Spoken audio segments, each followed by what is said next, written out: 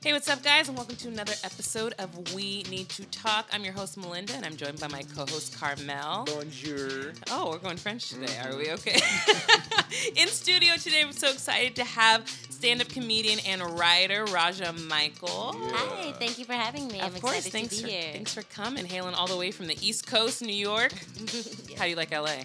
I love LA. It's home. I've been here for 7 or 8 years. Oh, so this is home now. Yeah, do you go back to the East Coast often? Now and then, as long as it's not winter and it's not snowing. Girl, tell me about it. I lived in New York for a few years, so I know. And then I moved to Chicago, which is worse cold than New York. Oh my god. Chicago's like disrespectful cold. So I know all about that. I haven't been to either yet. You have what? Mm-mm. Oh, you need to get out, Karmel. Yeah. That's what I'm hearing. You really need to get out. I do. Go to Chicago first, because then New York will seem warm. Yeah. Wow, okay. But get to New York fast, because it's just changing so fast. It is, yeah. I before agree it's with that. completely gentrified. Yeah, they're like, because Harlem's starting to lose a little history, I feel like. A lot. It's Really? different. Yeah, It's different. I grew up in Brooklyn, and it's like, no more Astroland Park. It kind of feels like a knife in the heart. Yeah. It's Wow. tough. Yeah, It's tough. changing. It's really weird because people always, like, when they find out I grew up in Brooklyn, they'll be like, oh, I lived in Brooklyn, like, to relate to me. Like, and I worked at this, like, artisanal coffee shop for 3 weeks. I'm like, listen, like, That's not Brooklyn. Yeah. gentrifying in is not the same as being gentrified Right. out. You know what I mean? Right. We don't relate. Oh my gosh. Well, we're so happy to have you here. Thank you. So a lot has been going on the last couple weeks. I just was on Twitter before we even started doing this episode, and I was like, I'm not even going to touch what Donald Trump just tweeted. But there's one thing I really do want to talk about that I think not enough people are talking about. In the last year or so, of course, we've had, Time's Up and Me Too movement happen, and we've had a lot of these well-known people, high-profile people, these cases happen where they're being accused of and proven to have been involved in sex trafficking or sexual harassment, sexual assault in some way. But what I really want to focus on is kind of accountability of the people around them and how they've enabled them to even get to this point. Because a lot of these people that we've heard about, Bill Cosby, Kevin Spacey, Harvey Weinstein, R. Kelly, all these people, it's been a known thing. For a while. For a long time. Open secrets. And so I'm always so confused when it finally gets to the point where, legal action is being taken. Why, and not the women, because I understand the victims that don't want to come forward. I get why it's hard, but I don't understand these people, these friends, these other people that don't come forward and say something. Well, I think a lot of it is these people are in positions of power, and almost similar to their victim, there are people who are tangential to them are in fear. And so they're like, oh, well, this is my career, this is my livelihood, this is this, I'll just look the other way. And you get numb after a while, 10, 15, 20 years of just seeing it, and then you're like, well, they're not saying anything either, and they're not saying anything either. Why am I going to be the one to jack up this quote-unquote good thing? And then after a while, someone finally comes out, and you're like, you knew. And you're like, oh, I did. Yeah. But then you had other priorities, and it wasn't their livelihood or their well-being, it was yours. Right. Yeah, I think a lot of it, like most people who hide it, they have money to lose. I've seen that, or career status, someone to, their resumes get hurt by it. But also, I think a lot of men who know, and I know it's not just men who abuse, and I know it's not just men who cover up, but I do see that a lot of the men who know, a lot of times they don't speak up because I feel like they're afraid to be mocked by other men for being like the whistleblower, the guy who like kind of told on his boy or whatever, especially because it's rarely proven. It's hard. It's a hard crime to prove.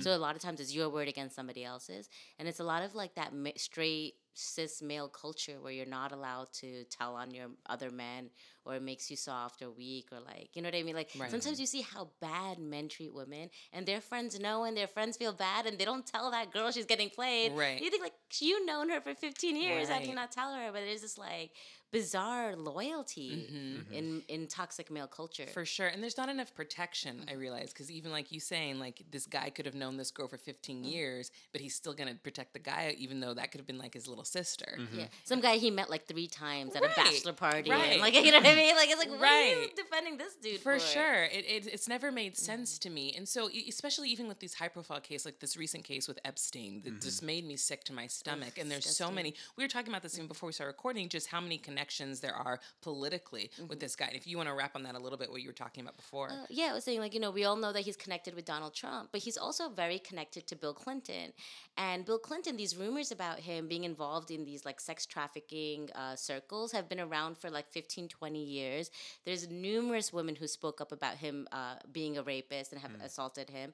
And you see a lot of, like, even a lot, like, Democrats were like, oh, Trump was involved. And like, all the Democrats want everyone to know, take down Trump, he's involved. But they keep not mentioning Bill Clinton. And it's like, just because he's your guy doesn't mean you could ignore it. I mean, he's been, the same people, like, hashtagging believe women don't believe it if it's Clinton's victims, And it's like, it's this bizarre thing that if you, like, I feel like it's easy to talk and it's easy to say you're an advocate until you have something to lose. Right. And everyone changes when they have something to lose, even if it means, like, political party not, winning. And a lot of Hillary Clinton's, like, hardcore supporters in the last election used to frustrate me because they would say, we don't want Trump to win because we don't want a rapist in the White House. I agree. I don't want a rapist in the White House either.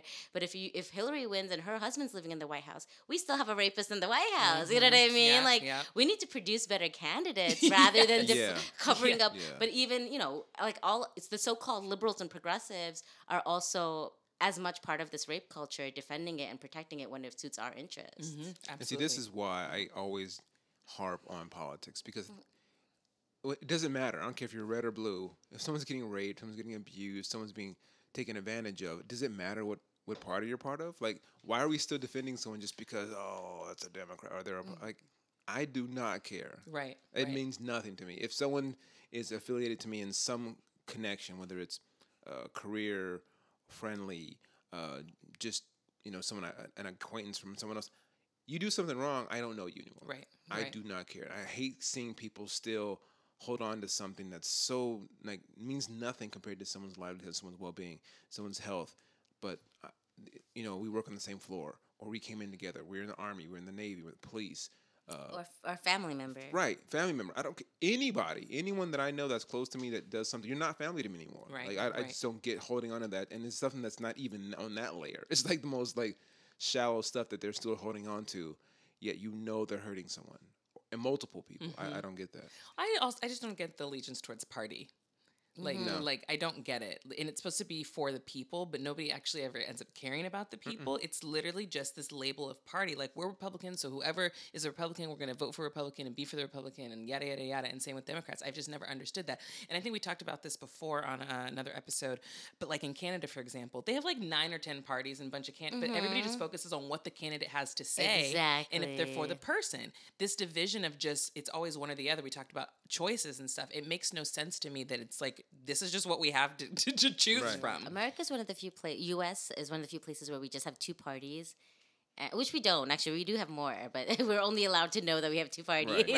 I like how you put that, allowed to know. Yeah, right. That's a very good way to put it, because there's the independent, isn't there the Libertarian Party? There's the independent, Green Independents. Party. Yeah, and I just wish that they were given the same amount of platform and TV time and credit and interviews so that we could actually make choices like this is supposed to be a democracy. But let's say if someone actually, and this is probably a good question for Drexel, shout out to Drexel, what if someone from those other parties were actually voted in, and you have a Senate and Congress that are based on 2 political parties, and the person in the White House is not of either party? What happens then?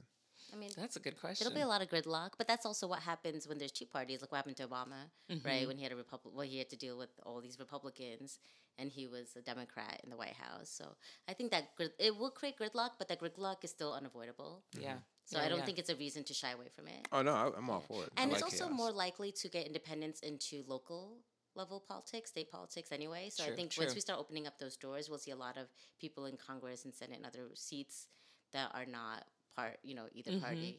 And people will realize that there are other parties. Right. I guarantee there are so many people that don't even know.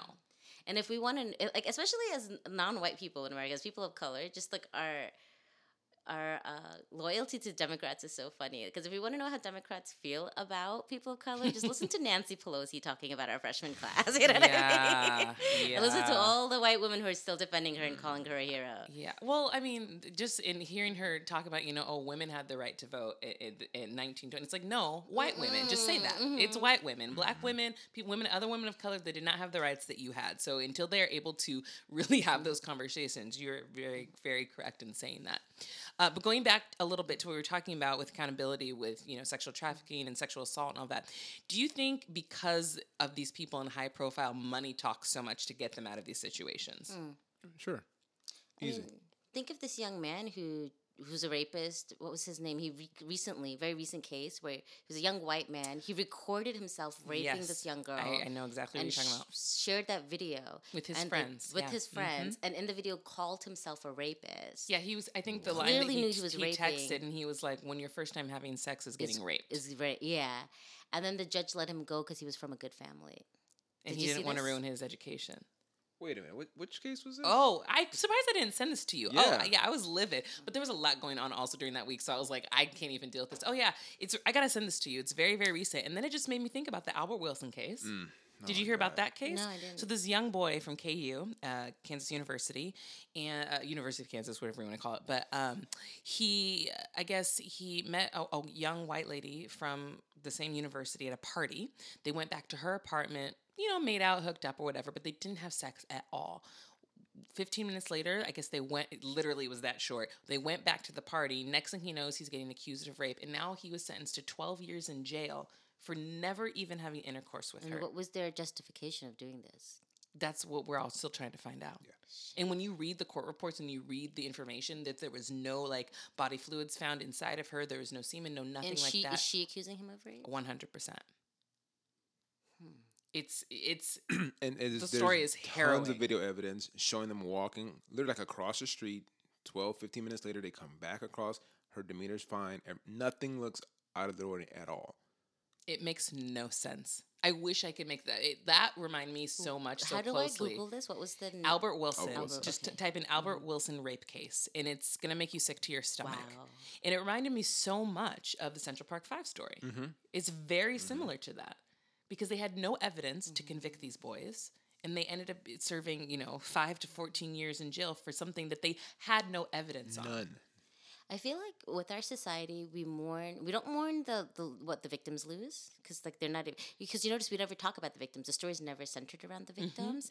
It's centered around the perpetrator. Like in this case where the judge said he's from a good family, we're still talking about him and not her. You know, and that's the number one problem. Like not the number one problem. One of the main problems is the story is always the narrative is centered around the perpetrator, not the victim. Yep, always. And then also we have sympathy for people that in our brainwashed, white supremacist, capitalist mindset, we feel can contribute to society one day. It's not even about that person. It's what productivity they think they can offer. Or in other words, how much money they can make. And how much money they could bring to the 1% of our society. Yeah. So it's like if you can contribute to our unregulated capitalism, you get to rape. Yeah. You know what I mean? Wow. And it's the more you can. Wow. And whatever feature you have, if you're light skinned, you're less likely not to get convicted than if you're darker skinned, right? Because absolutely. In our patriarchy, we see light skin as making more money. Even though it's not true, we see it that way. Yeah. So it's like whoever could bring more money to our system gets to do what they want. We feel sorry for them. Right. Because one day they can be productive. For sure. And people of color, there's this fake narrative that we're aggressive, that we're mean, that we're we are strong as a people, but they have this vision of us that we're to be feared. When if you look at history, hello, come on somebody, if you look at history, who have been the biggest perpetrators? It's not even close, but it's funny. It's not even close. It blows my mind that people in power have been able to make people believe that all people of color are just bad.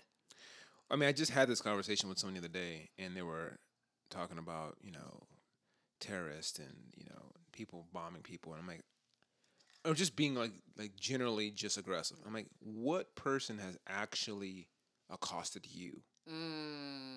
Like literally to your face and to your personage. One time I got into it with this redneck. Like, there you go. not an Arab, not a Muslim, Right. not another black person. Right, right. The person you're talking about is the person who's controlling the narrative. Yeah. The literal media that's pumping all these ideas that the person you think is aggressive is that person. Yeah. It's a white male. Yeah. I'm like, why aren't you mad at them? Oh, well, they're just stupid. I get that they're stupid, but I'm saying is you have this idea that it's me or it's my Syrian buddy. But just saying, oh, they're stupid. It's like, oh, when they do it, it's okay. It's okay, excuse. right. There's a label and excuse For sure. on it. Right. For sure. And even if you think of the things that we think people could be dangerous about, what if they steal your wallet? What's the big deal? Honestly, you get another license and you redo your credit cards. That's somebody who's stealing because of poverty. You know what I mean? Yeah. Like, okay, you got yeah. $5. Good. I hope you use that $5 for something To you do need. something good. Yeah. I'll get a new license. Yeah. It's not. Yeah. I mean, it sucks and it's inconvenient, but it's not really the end of the world. Right.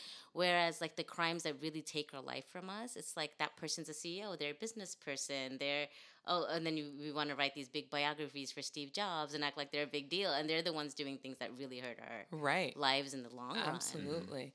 And it's funny that you say that when you ask somebody, have you ever been assaulted by anybody? Nobody that has these really strong opinions about people of color, I feel, even know people of color. Oh, no. Or have had any, conversations or interactions with them whatsoever. It's all what they've seen, and now they're just led to believe it. Though, I do think the few people who have really racist views who have been really close to people of color are like underachievers for blaming the people of color around them for getting things. You know what I mean? The few times I see that they actually know people of color, it's like they're just not adequate in many ways. Right. And they can't accept that maybe their parents didn't teach them life skills, or maybe their schools weren't good enough, or maybe they're not working as hard as their Black or Latino coworkers. You know what I mean? Right. Like, No, for and sure. then they blame them. So that's the only time where I see people have really intimate interactions with people of color who still see people of color as the problem, is when they don't want to take blame for their own shortcomings. Right. Well, they've also been taught that being white, they should be able to get whatever they want. Be it a job or be it a shorter sentence for doing something that a black person did. That's just what we've been taught in society. Or in this case, literally running a sex trafficking ring. Like, literally. Right. And, the thing with that ring is that it's been known, it's been public information for like over 15 years. Totally. Same with R. Kelly too. Yeah. Oh, yeah. But that shows with him like profound celebrity. Because if he were just any run of the mill black guy, this would have been done. Yeah. Long time ago. And you realize that he's only getting consequences once he stopped having a lot of money. Yeah. That's very true. Yeah. Once his assets run out. That's very true. His case is really interesting to me because it's all his fault, and I get that. I want to make that very clear. But I'm saying a lot of people in the industry know that these parents were bringing their daughters to him to make them stars. And to your point, when he could possibly do that, no one was saying anything. And as soon as his celebrity status starts dipping a little bit, no one knows who R. Kelly is. Oh, you didn't do what you said. Yeah, I'm gonna extort you for some money. Yeah. So there's that situation to me is not the same as some of these where people are just completely demonic, like stuff that Jeffrey Epstein did. These things are like completely just heinous. Like you're completely using your power to completely overpower someone. Yeah. Whereas in R. Kelly's case, yes, again, it was wrong what he did, but someone's bringing you and trying to get you to do this for that, and it's what these parents have done, and no one's bringing that up either. What these parents are doing, because people aren't talking about. Well, that goes back to the parents are accountability for responsibility. them. I mean, I think he's 100% responsible for everything 100%. He did, but the parents are also responsible for their actions, for not protecting their children. For sure, and that, like I said, that goes back to accountability as well. It's like, come on, you're supposed to be taking care of your child, right? But also, how many people has R. Kelly discovered? Like, why would he be your choice person to help? Like, I said this before. It's like, I mean, I would go to Usher before R. Kelly because at least he helped with Justin Bieber. Right. Like, who career has R. Kelly broken? That's what I never understood. It made no sense. He's not even on the list of people that I would be like, hey, maybe, Yeah, Jermaine Dupri. I could list at least 15 people right now, and R. Kelly would not be even on. Did 50 Cent even. Yeah. Like, for real. Yeah, I mean, he has a successful show. Like, he has creating opportunities. Right. But yeah, it's very interesting because he was not on my. I always thought that was the funny part. Well, as people are so thirsty for opportunity. Yeah, they are for sure. People are so thirsty, and it's very sad when it's the parents who have more desire for that than the kids. Right. Absolutely. And one of the things, and I had mentioned this to Carmel earlier, that I always find interesting in these cases of people that have like consistent cases of sexual assault, everybody always chalks this up to mental illness. And for me, not. I can't get on board with that, because to me, I'm like, some people are just really bad people. They're just bad people. And I'm curious your thoughts about that, because I can't go immediately to the mental illness excuse. I can't. Well, I would say like I have depression and anxiety, and I have complex post traumatic stress disorder. I'm mentally ill, you know, and so no, I don't see how that is the reason. People could be pedophiles and they could be evil and mentally ill, right? They could all work together. But no, you're not going to molest a child or rape somebody because you're mentally ill. That's ridiculous. I think we say that because we're trying to understand something that makes no sense whatsoever. Right. Yeah. And then also we want to like instill like our stars, you know, like Michael Jackson is a really touchy subject that people don't want to talk about. One is that he's not here to defend himself. Yeah. And I think that's the main reason, because if you remember before he passed away, like Chris Rock and Dave Chappelle were joking about that he was a pedophile. No one got offended. But once he passed away, people want to remember him a certain way, and now people are getting offended. We used to be allowed to talk about this, you know. Right. But like you want to say he was mentally ill, make an excuse for him so you could still enjoy the beautiful art that he made, because like there's no other artist like Michael Jackson. There never will be. Yeah. And I think the other part of it is that the victims are children, and nobody cares what happens to children. But I think people say that because it's like we're trying to understand something, and because the media, we see mentally ill people differently than what the reality is.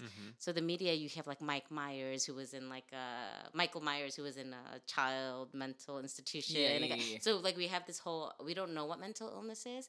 So we think mental illness is like this really exotic, weird thing that makes people act a certain, you know what I mean? Like there's this mystique around it. So because we have such a lack of education on what mental illness is, it's easy to blame everything on it, you know? But like, no, I think, it's not, mental illness will do a lot to you, but it's not going to suddenly turn you into, I mean, pedophilia is a mental disorder. Yeah. You know, so I understand, but not everyone who has that disorder acts on it. Because if you have empathy, you won't. Right. You know what I mean? So it's more, I think it's more an issue of whether or not you have empathy as a human being. And see, what's really also bothering me about this, and is part of the reason why there hasn't been change, is this is so deeply enrooted in our culture. I mean, it's been around forever. I mean, we're talking about, you know, R. Kelly, Michael Jackson. Well, Elvis Presley, Jerry Lee Lewis. Oh, that's true. The Catholic Church. I mean, The Catholic Come on. right. Come on. This has been going on for so long. So it's like, you know, something today happening, those same people came out of those same kind of either cultures or backgrounds, and like this is kind of, you know, the thing you do. And then when you have money and power on top of that, you can do it at a different level and a different scale. And then, wasn't Jerry Seinfeld dating 17-year-old? You know, like yeah, I believe it was. Probably. I mean, nothing's really surprises me anymore at all. But I want to talk about the church a little bit. Because I was having this conversation with my husband, and he said something that just clicked on why this happens so much. And I didn't realize it until he said this, but obviously we've known priests, you know, have molested little boys, and it's been a common thing that's happened in the Catholic Church. But he was saying that the reason it happens so much is because a lot of those priests are probably gay, and because they're shunned and not allowed to be who they are, and that's why they're not allowed to marry, because they're gay, and that's why they take this vow, but then they are acting on their feelings because that's who they're around. That might be why. So if the church was a little bit more open with their LGBT stance, this may happen less. And I think it's an interesting point, and I didn't actually think of it that way. Because I was just like, these are just sick old men. Right. But like, maybe they're actually... But they're children, right? So being gay is not going to make you attracted to a True. child. But I'm saying if they're only around boys and then themselves as the priest, let's say you have a class and it's just a class of boys and you're priest and you're naturally attracted to males, like that's all you're around. It's, yes, I get children, but I kind of understand what he's saying. I do think it's an interesting point. It's also opportunity, and the child is very, you know, subservient to the man, available. So I and kinda vulnerable. Vulnerable. Yeah. So I get that. For me, a lot of it, I see it as power, because if you think about it, what kind of person wants to become a priest or a pastor? You know, some people, I do think they do it because they feel called, but I also think that it's a position of power. And you see a lot of, I didn't grow up in the Catholic Church, but I grew up in the evangelical church. And I feel like a lot of evangelical pastors are megalomaniacs, you know, and they like to, if you really pay, like my pastor growing up, and Malynda knows a lot about my story. Like, so in my church that I grew up in, I was like a couple of us, we were victims of a pedophile in our church. And we told the pastor, and he covered it up. And he convinced us that it was our job as Christians to forgive. So we did, And by the time I was old enough to understand that this is all bullshit, the crimes happened in New York. I was in Jersey by the time I spoke up about it. The statutes of limitations were up. So none of us were able to, who knew that we were victims, were able to. And so this pastor, he covered it up. He did like what you call an quote unquote inside healing. And as I got older, because he was a great preacher and everyone loved him. And as I got older and I started thinking about him more, I was like, he was a great preacher, but he had no substance and he had nothing to offer. And why do people like this want to lead churches? And I'm like, who else would care about him anywhere else? So I think there is a thing of people with certain narcissistic tendencies or like wanting to be in charge or wanting to be powerful, enjoying power, go into church leadership roles. You know what I mean? Right. So I think there is a aspect of enjoying having power over someone weaker than you that draws you to certain leadership. Because you see it everywhere. Like sometimes in like, even politicians. And even in really progressive radical movements, you see the leaders can be really dangerous men a lot of times, because they enjoy that position of power. Yeah. And you could have a church that maybe is feeding a lot of homeless people and doing all these nice things, and you don't want to ruin that for everybody. Right. I worked in domestic violence for a long time, and something we know about the domestic violence world is there's a lot of workers who are really abusive to the clients. And it's like, they're here to escape domestic violence. Right, they don't need to get it from you. But we're there because now we have a position of power over these clients. They're running from their home. They're homeless. They're weak, and you have so much power over their life. Yeah. So I think like people who've been disempowered in their lives, and it could be because like what your husband said, maybe they were disempowered because they were gay, or maybe they were disempowered for other things. There could be so many different reasons. For sure. They need to have that. I think often need to have that position of power somewhere, because if you think about this pastor of mine, like he had so much power over us. We all gave up all of our agency. I'm surprised there's a statute of limitations on that. In New York, 7 years. Really? Oh, New York is one of the most backwards places in the world when it comes to sexual. Like very recently, it stopped being illegal. Like before, if a woman this changed very recently, in less than a few months ago, where like before a few months ago, if you were being raped and you stabbed a man while he was raping you, you still had to go to jail for 7 years for murder. This just changed in New York. Are you New York kidding? is one of the most backwards places in the world. Because we always think New York City. Remember, New York State is a different story. That is true. New York State is one of the most backward in the world, not in America, in the world, when it comes to rights for rape victims and child sexual assault victims. Jersey doesn't have a statute of limitation.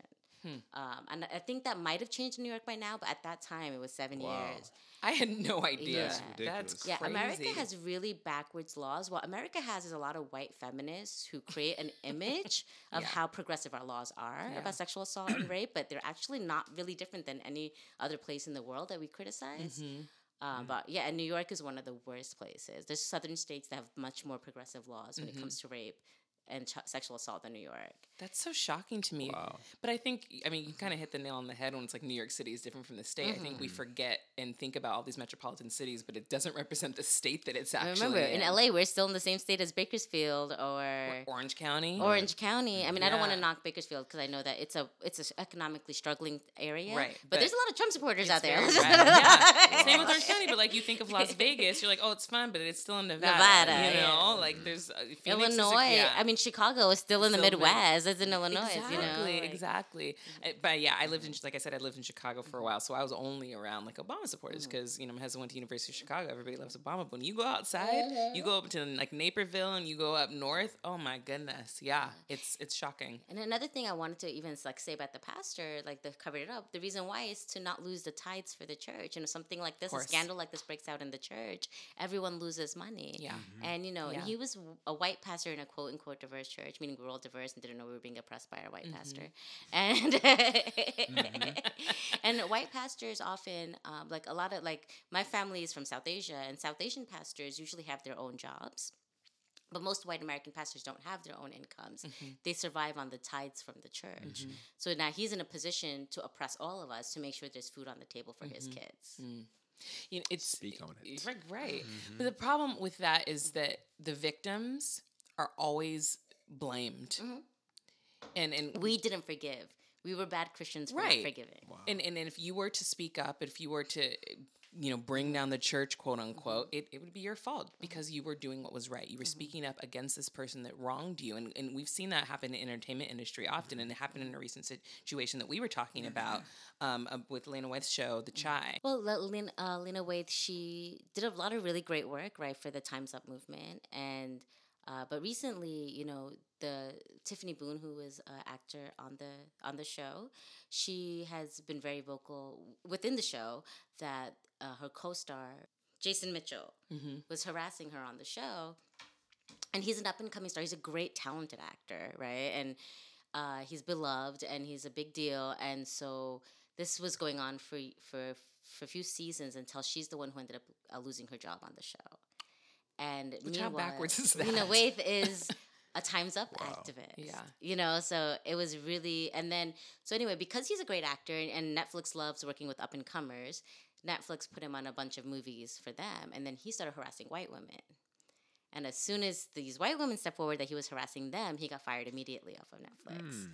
And then it came back to The Chi, where now all of a sudden, because he got fired from these shows on Netflix, he got fired off of that show.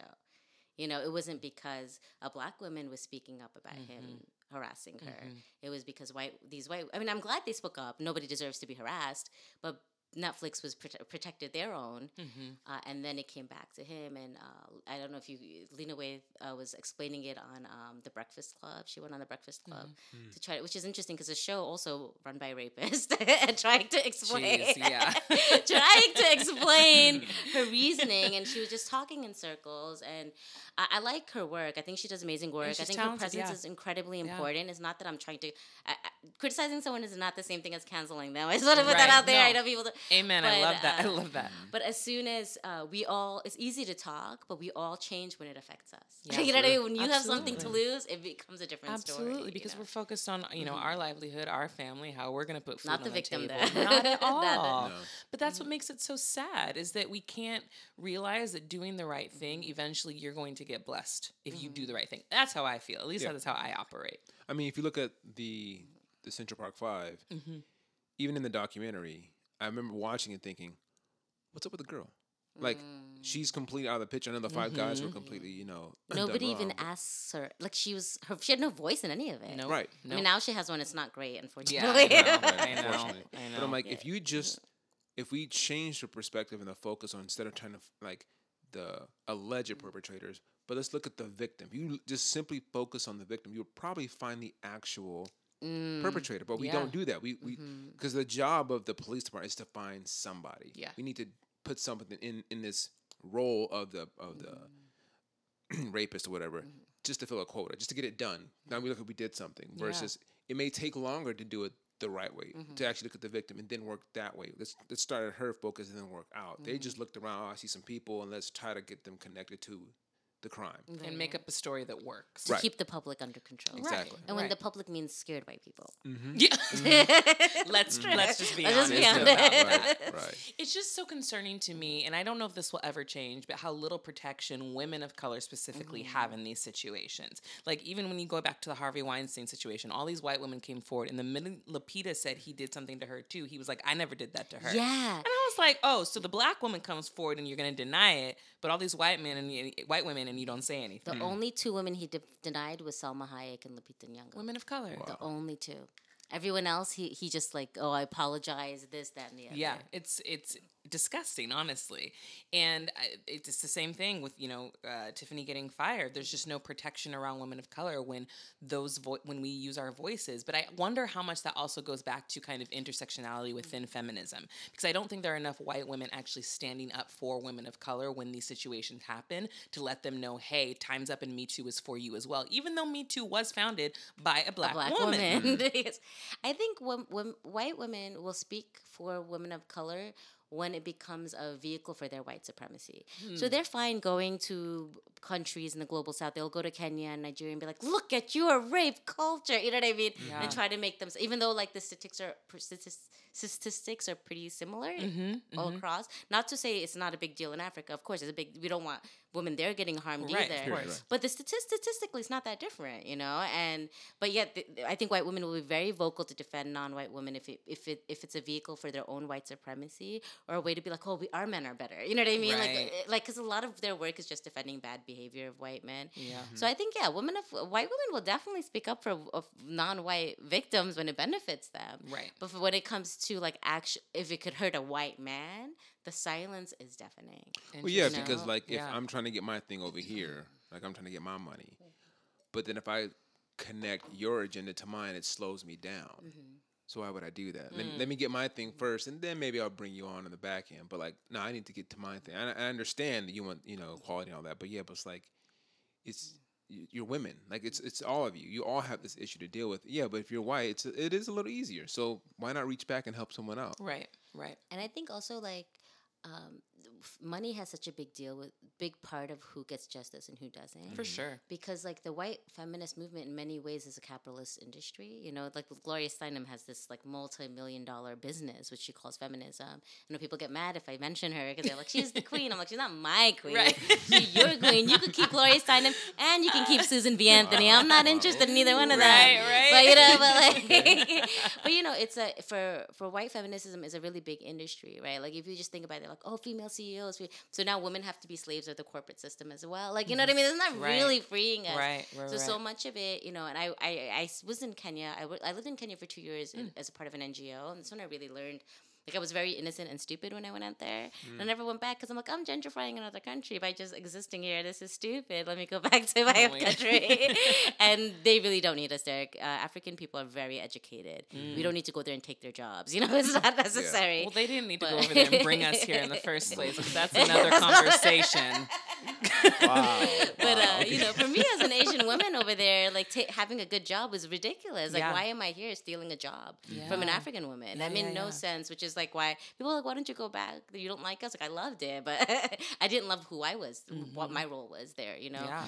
But a lot of that is money. You know, you give people credit, like, I went and I fought this humanitarian issue in Rwanda for 18 years, and then we build these people idols in America.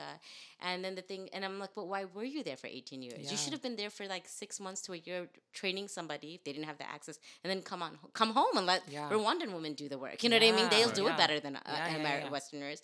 But for those 18 years, that was an income, and that's what people don't understand. Like so much of the feminist, and I'm a feminist. I'm not knocking feminism, but the quote-unquote feminist work out there is an industry. It's a business.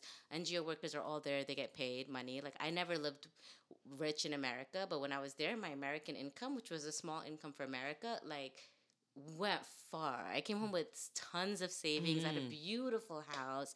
I hired 2 people to clean my house. Like, I never mopped the floor in the whole time. You know what I mean? Like, you live well. So I think a lot of it is that this is a business, and in the end, victims are never going to get justice when everything is like running as a business. Am I off topic? No, you're totally fine. We talk about everything. We just go, no, you're doing good. So I think like victims are not really going to get, because like if you think about it, you think, okay, there were these NGOs in these countries for this many years. We had these nonprofits in America for all these years. Why isn't things changing? Because once you solve the problem, where are you going to get your money from? Right. You know what I mean? So it's not like you're not like, as long if you solve the issue you went out to solve, or if you've accomplished your mission statement, you're out of a job. And if you think of how big the NGO world is and how many generations of people, it's a family business, you know? And so, and even here, nonprofit work. So I feel like for victims, like, so if just the reason why a lot of victims don't get justice is we live in this global capitalist system where there's always money to be lost as soon as you really do the work, right? Like, you know, like for me, just being in the comedy world, and there's like a whole circle of activist comics, and a lot of them it's very steeped in cancel culture. This person says the wrong thing, cancel them. And sometimes I'm like, okay, this person just moved here from Tennessee. Let's teach them. Yeah. They might not have had the same access, you know. And I don't think we need to. I think we should have standards, but I don't think we need to cancel everybody. Right. And then sometimes to a margin, some people are just going to say things I don't like, and there's nothing I can do about it. For sure. And then there's another margin where I'm like, yeah, let me talk to this person. You know, let me give them a chance. But we cancel. But then I would notice that some, particularly male comics, are very bad behavior. The same person who's canceling this, like, you know, barista from Tennessee over saying the wrong word will allow let that bad behavior from someone slide 1 billion times if they're connected to television. Right. You know, and I'm like, as long as we because entertainment's a business, you know, Yeah. and nonprofit work is a business, activism is a business, advocacy is a business. These are all things people get paid to do. For sure. So I think as long as our system is so capitalist, this unregulated capitalism that we have, and it's not for the people. We're not distributing wealth. We're not taxing the 1%. You know, as long as we have this system, there's very little we can do outside philosophy for victims. Well, we can do, but there's very little we will do. Right. Besides adapting the right quote unquote correct philosophy for victims. sure. So think like, was it in when Haiti had its major earthquake? I think the Red Cross raised some $76 million, and they built 8 houses. Yeah. Yep. 8 Barely houses. any of that money houses. went to them. I'm like, what? Like, what? That boggles my mind. We gave them this much money. That country is still poor, right? 100%. So like, And they're gonna make sure it stays poor. exactly because it's how are they going to keep raising money for Exactly. poor countries if poor countries aren't poor anymore. aren't poor Yeah. anymore? Exactly. We talked about that before. Right? It's like if you don't have a purpose anymore, then you can't. It's why they won't cure cancer probably. Or at least tell us where it's coming from. Right. Oh man, see, we could talk about a bunch of stuff. Please. But before we wrap up, I've noticed that the word feminism kind of gives people a bad taste in their mouth, but it really just means that you are for equal rights for women. So do you think white women have changed the definition of feminism or have given it a bad connotation? Well, I think yes. And it's not just white women, because I think there's also like within non-white communities, there's also our equivalents of our own white people. True. And I true. think definitely like privileged women Okay. Yeah, have that's a great way to put it. without a non-intersectional worldview, or who are actually literally competing because they want to be the white man, you know, and they see it's in reach and they're using feminism as a tool to get there, has given it a really bad reputation. I think exploiting the term feminist or exploiting really well-intentioned people who are joining your movement because they want equality, but you're using them for your platform kind of thing. Right. So I think there's a lack of education of what feminism is, and because of that, it's harder to name who's using it and who's sincere. Yeah. You know? But yeah, definitely. I think privileged women with power and money and a platform that their privilege gives them definitely corrupted the term or people's views of it, because we need feminism to survive. For sure. Karmel, how can we move forward to hold people accountable? Like when you know that there's sexual assault happening or know that there's issues happening in a situation, how do we hold people accountable? I think there has to be some sort of standard or a way of, it's kind of weird to say this, but almost championing that person. Like if someone's a whistleblower, the term already is like a negative connotation. Yeah. So if we create something that creates a situation where that person is almost like championed, like, oh, they did this, they helped this person out, and give them some, not a reward, but something that makes them feel like, okay, that was cool that I did that. I think that will create people to start thinking, okay, if I do that, I'll be treated that way. I think sometimes we see a situation where someone does the right thing, everything is handled and justice is served, but that person is still looked at as a whistleblower, or they did something wrong. They get blacklisted. Absolutely. And so I'm like, there's got to be a way where we change that, because it's not going to happen monetarily. No one's affecting people's money. That's not going to happen. But if we can somehow or another help people who do say something feel better about what they did, I think that changes it. Awesome. Yeah, like rewarding people. Yeah. I think that's great. Well, we're so glad that you joined us. And do you want to tell us a little bit about the comedy album that you have out before we wrap up? So I am a stand-up comic, and I'm a little less serious. No, actually, I'm still serious. But it's just that I am who I am. But I'm a stand-up comic, and my comedy partner, who's also my boyfriend, Lenny Shelton, we just released a comedy album called Brownie Points. Nice. It's on iTunes, Spotify, Pandora, wherever you listen to music. You can find it. It's also on CD Baby, available for download as well as streaming. And it's, as you can imagine, political and social issues. Very cool. But super funny, too. It's hilarious. I so love it. please And check it out. And where can our listeners find you on social media? You can check me out Instagram, Raja Michael Comedy, on Twitter at Raja Christina. Christina's my middle name. And you could, but I'm more active on Instagram. So please follow me on Instagram and Twitter, whatever you prefer. Yeah, and that's about it. Wonderful. Well, in typical We Need to Talk fashion, we love to end every episode on a positive note by highlighting a organization, person, or community that we think you should follow that's doing good in the world. So, Karmel, who do we have this week? This week, we have Foundation for a Slavery-Free World. Nice. Their goal is to eradicate all forms of modern-day slavery, whether it's adult or child sex slavery, bondage to debt, slave labor, any of that, any kind of way we're in bondage or slavery in such a way. Their founder is Marisol Nichols. She's a star on the show Riverdale. So actually doing a show with her, an event on October 2nd with Regard Magazine and her foundation. Oh, awesome. At, hopefully, I think it's at the Chateau Marmont on October 2nd. So you can find her on slaveryfreeworld.org, also on Twitter at slavery_free. Very cool. Well, thanks for tuning in, and we will talk to you next week. Bye. Bye. And this episode of We Need to Talk is brought to you by Black Brew, the darkest, richest, boldest coffee anywhere.